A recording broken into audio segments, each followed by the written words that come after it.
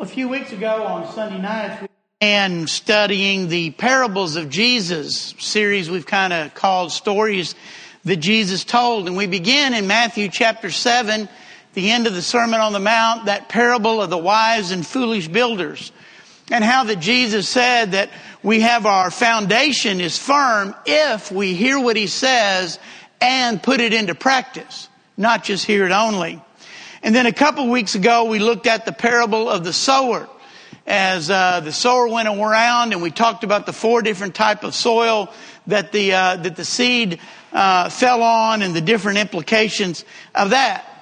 Now tonight, we're going to talk about one of the more difficult parables to interpret, and that is the parable of the weeds or the wheat and the weeds.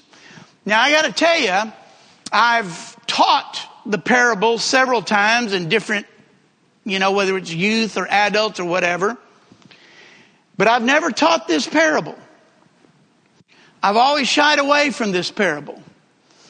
And the reason I've shied away from this parable is because I'm not sure what this parable means. It's a little difficult for me. In fact, John Seeley was in the library this week, and I went in, and he said, "Uh-oh, this must be serious. Tim's in the library." I said, "Yeah, I need to see if there's any books on the parables, because I'm not too sure about this one." And so I'm in there, and I find this book on the parables, and I find where it had, a little section on the parable of the weeds. And this is the way it started. "This is a perplexing parable." Well, this guy doesn't know any more than I do. And so I thought, well, you know what? Why don't I just skip it? We can go to the prodigal son. We can go to the good Samaritan. There's all kinds of parables we can do. None of y'all, if I didn't bring it up and we got to the end of our series on the parables, probably not a single one of you would come up to me and say, "Why didn't you do one on the parable of the weeds?" Now, let me take that back. There's probably one or two of you. But anyway, nobody would have really known the difference. But I wanted to do this because I really wanted to study this parable and see if I could come to some conclusion as to exactly what Jesus means here. So if you have your Bibles, Matthew chapter 13, beginning in verse 24. Jesus told them another parable. "The kingdom of heaven is like a man who sowed good seed in his field. But while everyone was sleeping, his enemy came and sowed weeds among the wheat and went away. When the wheat sprouted and formed heads, then the weeds also appeared. The owner's servants came to him and said, 'Sir, didn't you sow good seed in your field? Where then did the weeds come from?' 'An enemy did this,' he replied. And the servants asked him, 'Do you want us to go and pull them up?' 'No,' he answered, 'because while you are pulling the weeds, you may root up the wheat with them. Let both grow together until the harvest. At that time, I will tell the harvesters, first collect the weeds and tie them in bundles to be burned, and then gather the wheat and bring them into my barn.' Now, I'm glad to know that I'm not the only one who struggled with the meaning of this parable. Look at verse 36. Then he left the crowd and went into the house. His disciples came to him and said, 'Explain to us the parable of the weeds in the field.' He answered, 'The one who sowed the good seed is the Son of Man. The field is the world, and the good seed stands for the sons of the kingdom. The weeds are the sons of the evil one, and the enemy who sows them is the devil. The harvest is the end of the age, and the harvesters are angels. As the weeds are pulled up and burned in the fire, so it will be at the end of the age. The Son of Man will send out his angels, and they will weed out his kingdom, everything that causes sin, and all who do evil. They will throw them into the fiery furnace, where there will be weeping and gnashing of teeth. Then the righteous will shine like the sun in the kingdom of their Father. He who has ears, let him hear." Go ahead, Brett. Now, one thing that did seem to be a consensus in all the reading that I read on the parable of the wheat and the weeds, or if you're using King James, it may say tares, is that in the Middle East, that there was a plant called the bearded darnel. I don't know if we have that here or not. I'm looking at Donna. She's the farmer. She doesn't know. But anyway, what all the commentators say about the bearded darnel is that while it is growing, it looks exactly like wheat. In other words, from the time that it sprouts, you can't tell the difference between the darnel and the wheat. As the stalk begins to grow and the leaves even begin to form out from the stalk, you can't tell the difference. It looks exactly the same. You can't tell the difference until the heads begin to sprout. Once the heads begin to sprout, you can tell the difference between the wheat and the darnel. And we know, if you see up there, I guess that would be on the left. Is that the left? The wheat, is that on the left? Yes. The wheat is on the left. And that is what comes out of the wheat plant. I remember when I was a kid going to our farm, that the person that leased it out, he grew wheat. And I used to love walking through the wheat field, because I would take a head and I would go like that and blow it away, and then the wheat would be left and you could eat it. That was pretty cool. You better not eat what comes out of the darnel. It's a black seed and it's poisonous to eat. And so obviously at some point in time there was going to have to be a separation of the wheat and the darnel, because you wouldn't want to mix together, because your wheat would be useless, and in fact it would actually be dangerous. So this seems to be what Jesus is talking about, the symbolism that Jesus is using. And the idea is that because you cannot tell the difference between the darnel and the wheat early on, if you could tell the difference early on, before they had begun to mature, then you could pull the weeds out. But by the time you can tell the difference, the root systems then have begun to join together. And if you pull one out, you're going to pull the other one out. And so the workers in the field said, do you want us to go pull the weed out, or pull the weeds out? And the farmer said, no, don't do that, because when you're doing that, you're going to be pulling out the wheat as well. Just let them grow together, side by side. Now, our understanding of this parable depends on what the context is. And there's a little disagreement on that. Is Jesus talking about the church, the kingdom, the body, and bad seed that is sown in it? In other words, is he talking about within the church, bad seed that is grown within the church? Or is he talking in context about the world in general and the struggle between good and evil within the world? Now, many believe that he is talking about the difference between true Christians and false Christians within the church. Now, if he is talking about the church and the bad seed that is sown in it, then the admonition to let the weed grow, to me at least, becomes problematic.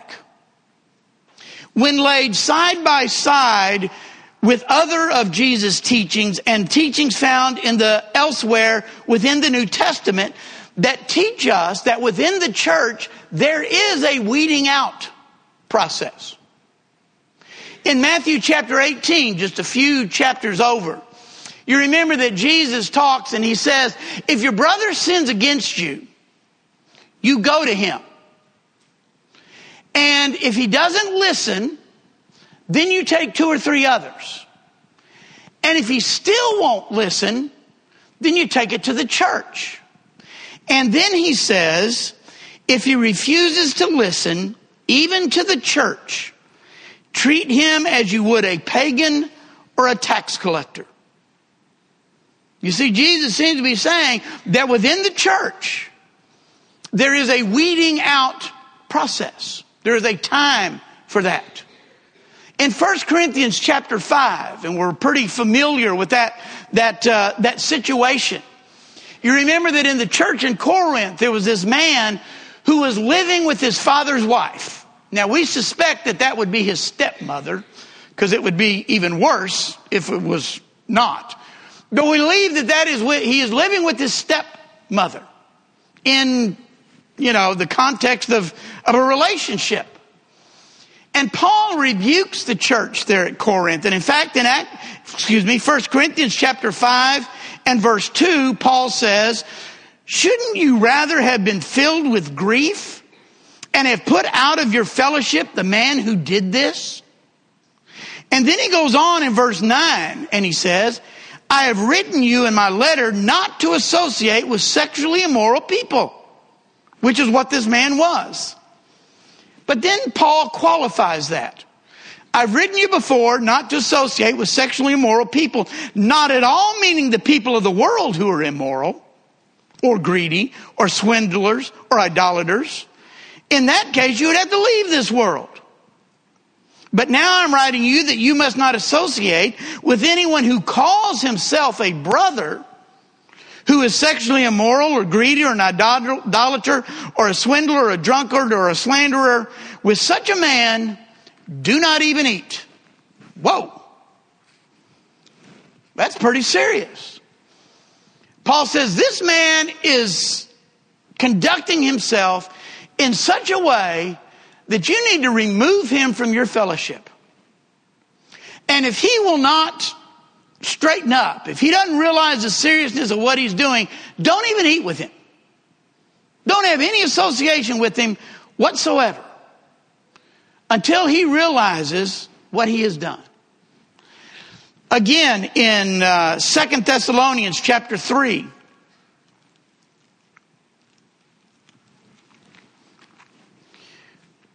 in verse 6, Paul writes, in the name of the Lord Jesus Christ, we command you, brothers, to keep away from every brother who is idle and does not live according to the teaching you received from us. And then in verse 14, if anyone does not obey our instruction in this letter, take special note of him. Do not associate with him in order that he may feel ashamed. Yet do not regard him as an enemy, but warn him as a brother. And then in 2 Timothy chapter 4,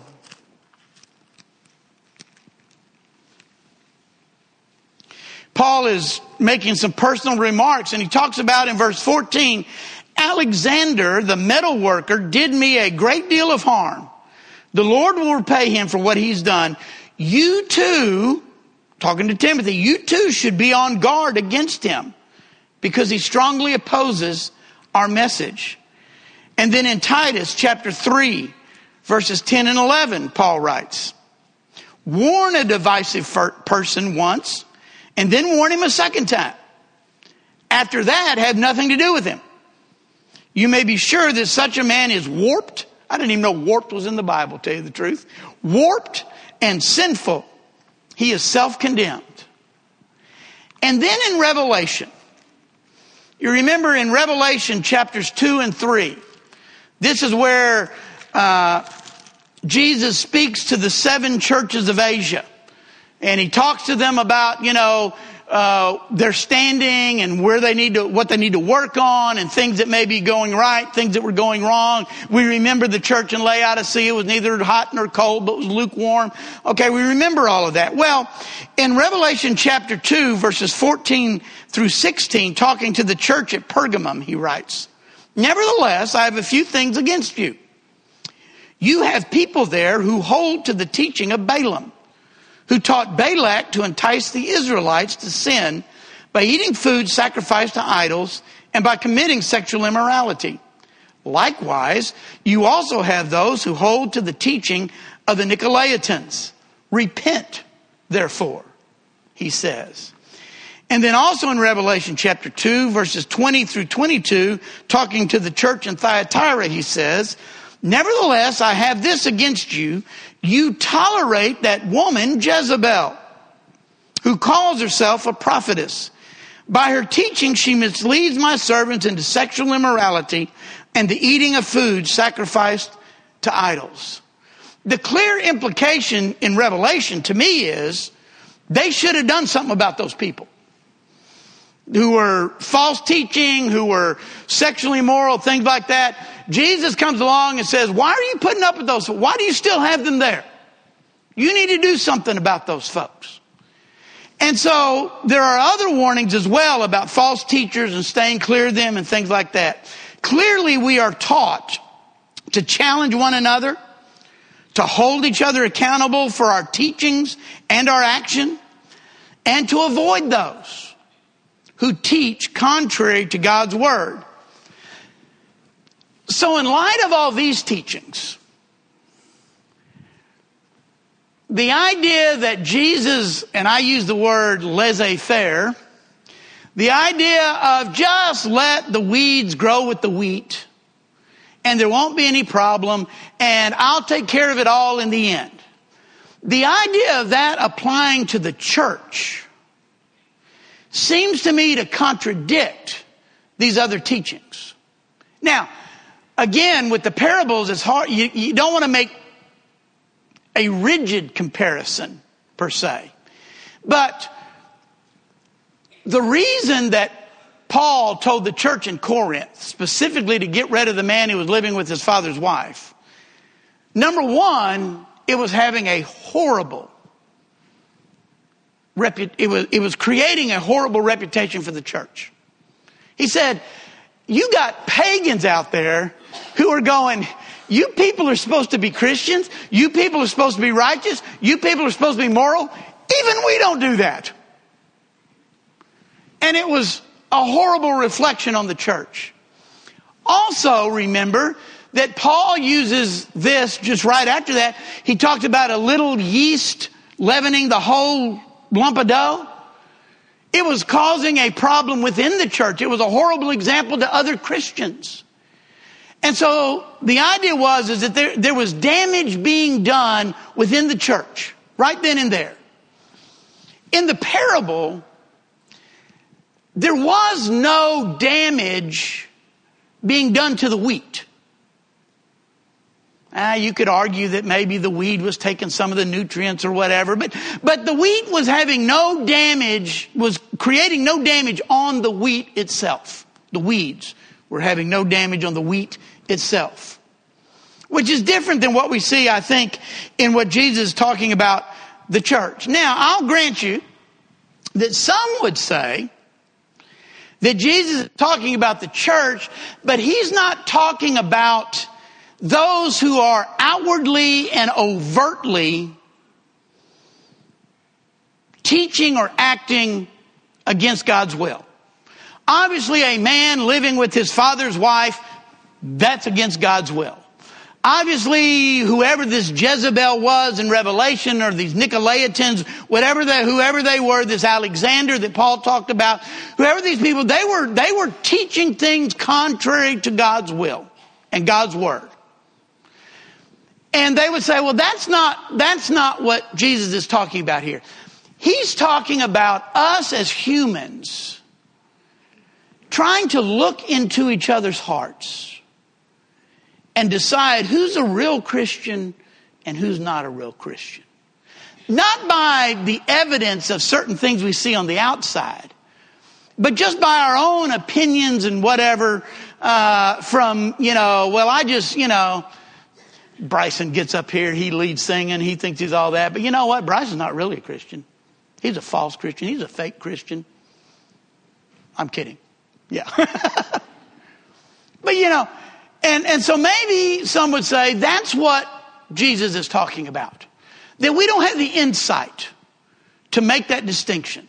Well, again, a little problem with that in that once the head began to grow, the distinction was obvious between the wheat and the tares, between the wheat and the weeds.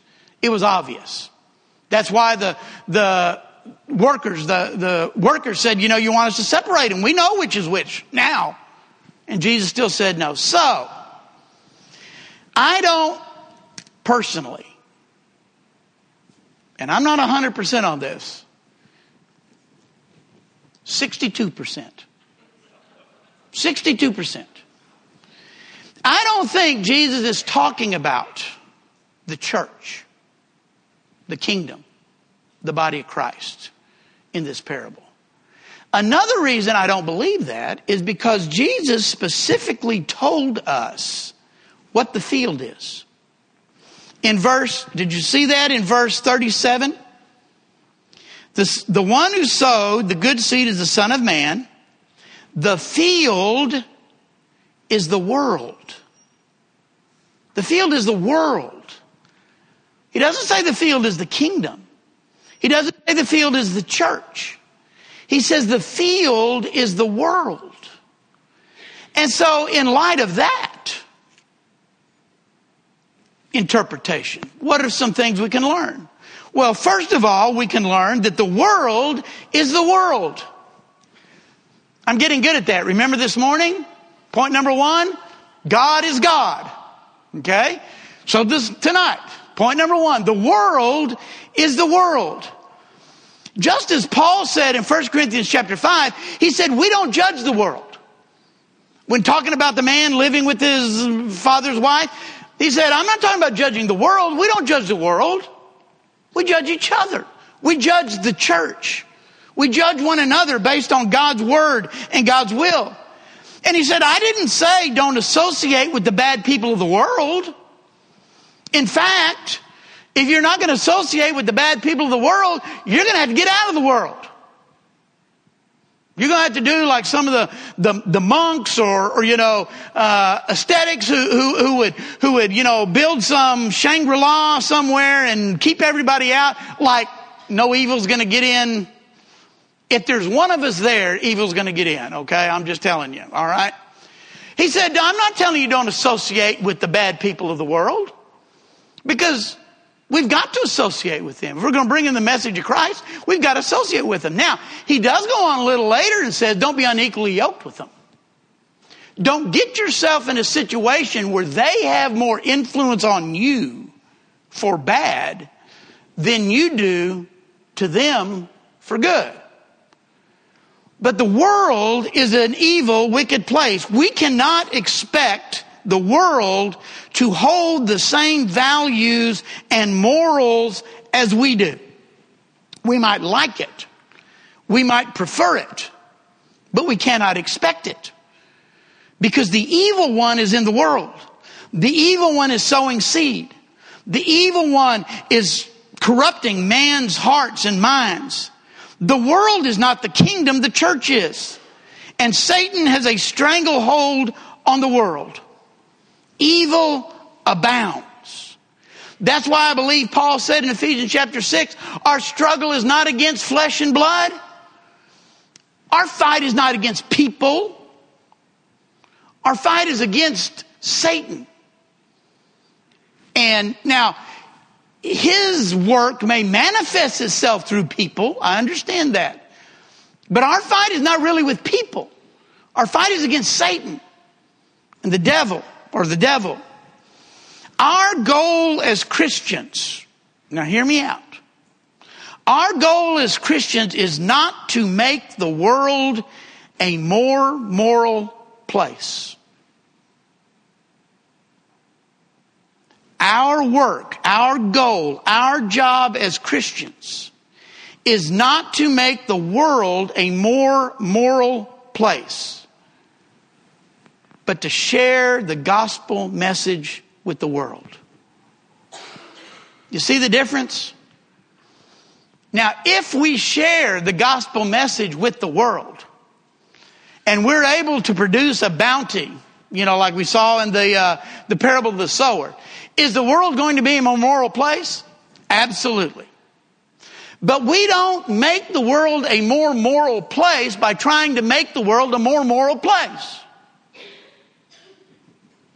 Yeah, I said that like a minute. That was right. We make the world a more moral place by teaching people the message of Jesus Christ. By helping them to understand that God has sent his Son to die for them.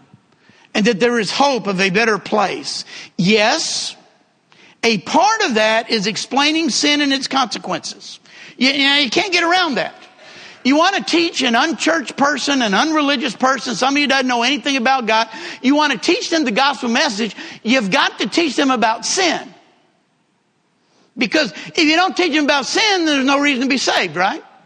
You got to teach them about sin. Well, what is sin? Sin is breaking God's commandments. Well, what are some of God's commandments? Well, we can share with them some of God's commandments. And so, yeah, that's a part of teaching the gospel. But we share that with the motive of bringing repentance and salvation, not a higher moral environment. Our motive is to save souls, not make this world a better place. Does that make sense? Now, when we save souls, the world will be a better place. But the question, can we really make the world a better place if we don't save souls? We may clean it up a little bit. You know, we may be able to get some of the dirt off, but it's not really going to fix anything without the gospel message of Jesus. I'm going to share with you when this really struck home with me. This was probably 25 years ago. And it was the beginning of the whole idea that the public schools were going to start teaching essentially safe sex. And then there was this whole thing where they were going to begin to hand out condoms in the school.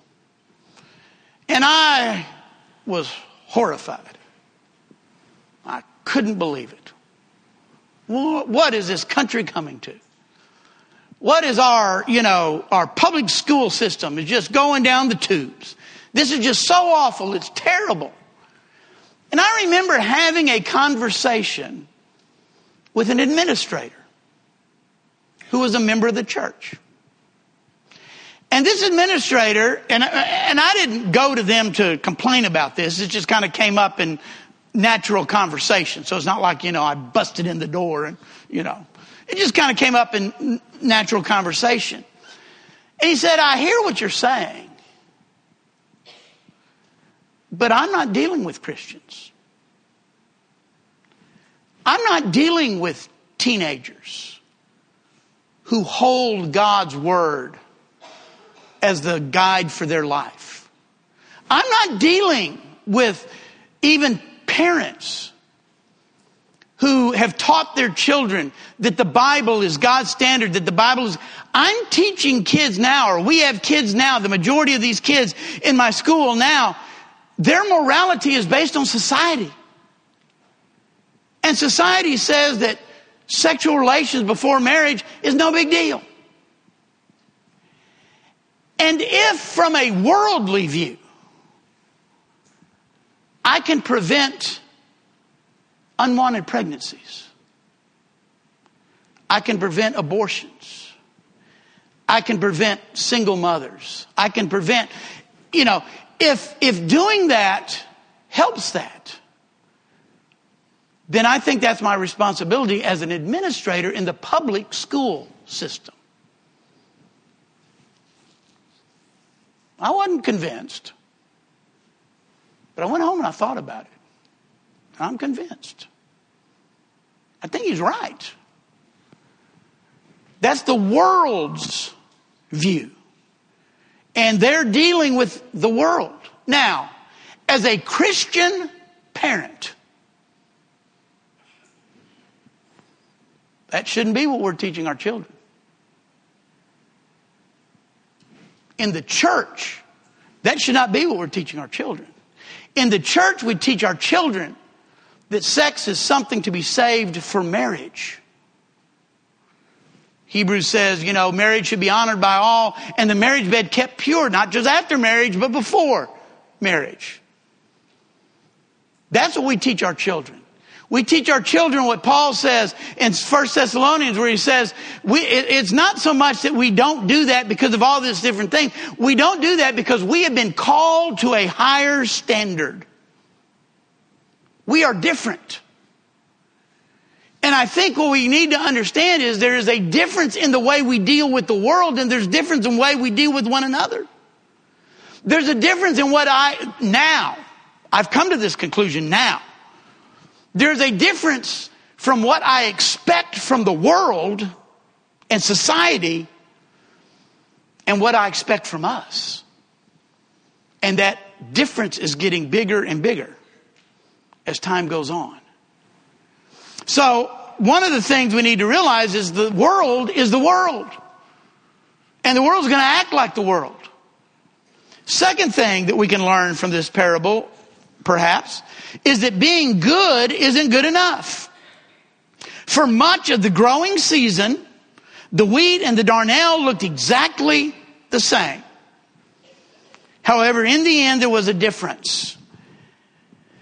This is hard for us in our society today because our society condemns us for being so narrow-minded about our view of salvation. Just being moral, just living a good, decent life, just mimicking God's will is not enough to save someone. If that were true, if it were true, that you know what? There's these good people out here. They're not Christians. They don't care about the Bible. They don't care about God, but they're good people. My boss at work, my coworker, my friend, my neighbor, they're good people. But they really don't believe in God, or they don't, but they don't kill anybody. They don't do all these horrible things. They're good people. If being good was good enough, then the sacrifice Jesus made was totally in vain, was totally useless, was without purpose. If we could be good enough to be saved, then what was the point of Jesus coming? The point is, and Paul deals with this throughout Romans especially, the point is we can't be good enough. Because the wages of sin is death.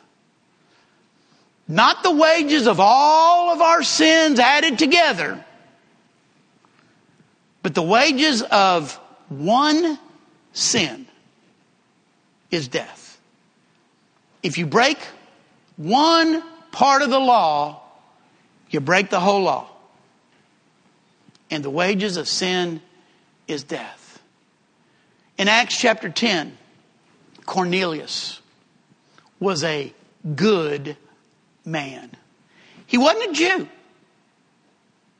but everybody respected him, Jews and Gentiles alike. He gave to the poor. He even prayed to God. And by that, I think the Hebrew God. Somewhere, somebody taught him about the Hebrew God. He was a good person. And yet God said, Peter, you have to go teach Cornelius. You've got to show him what he needs to do in order to be saved. He's a good person, but he's not saved.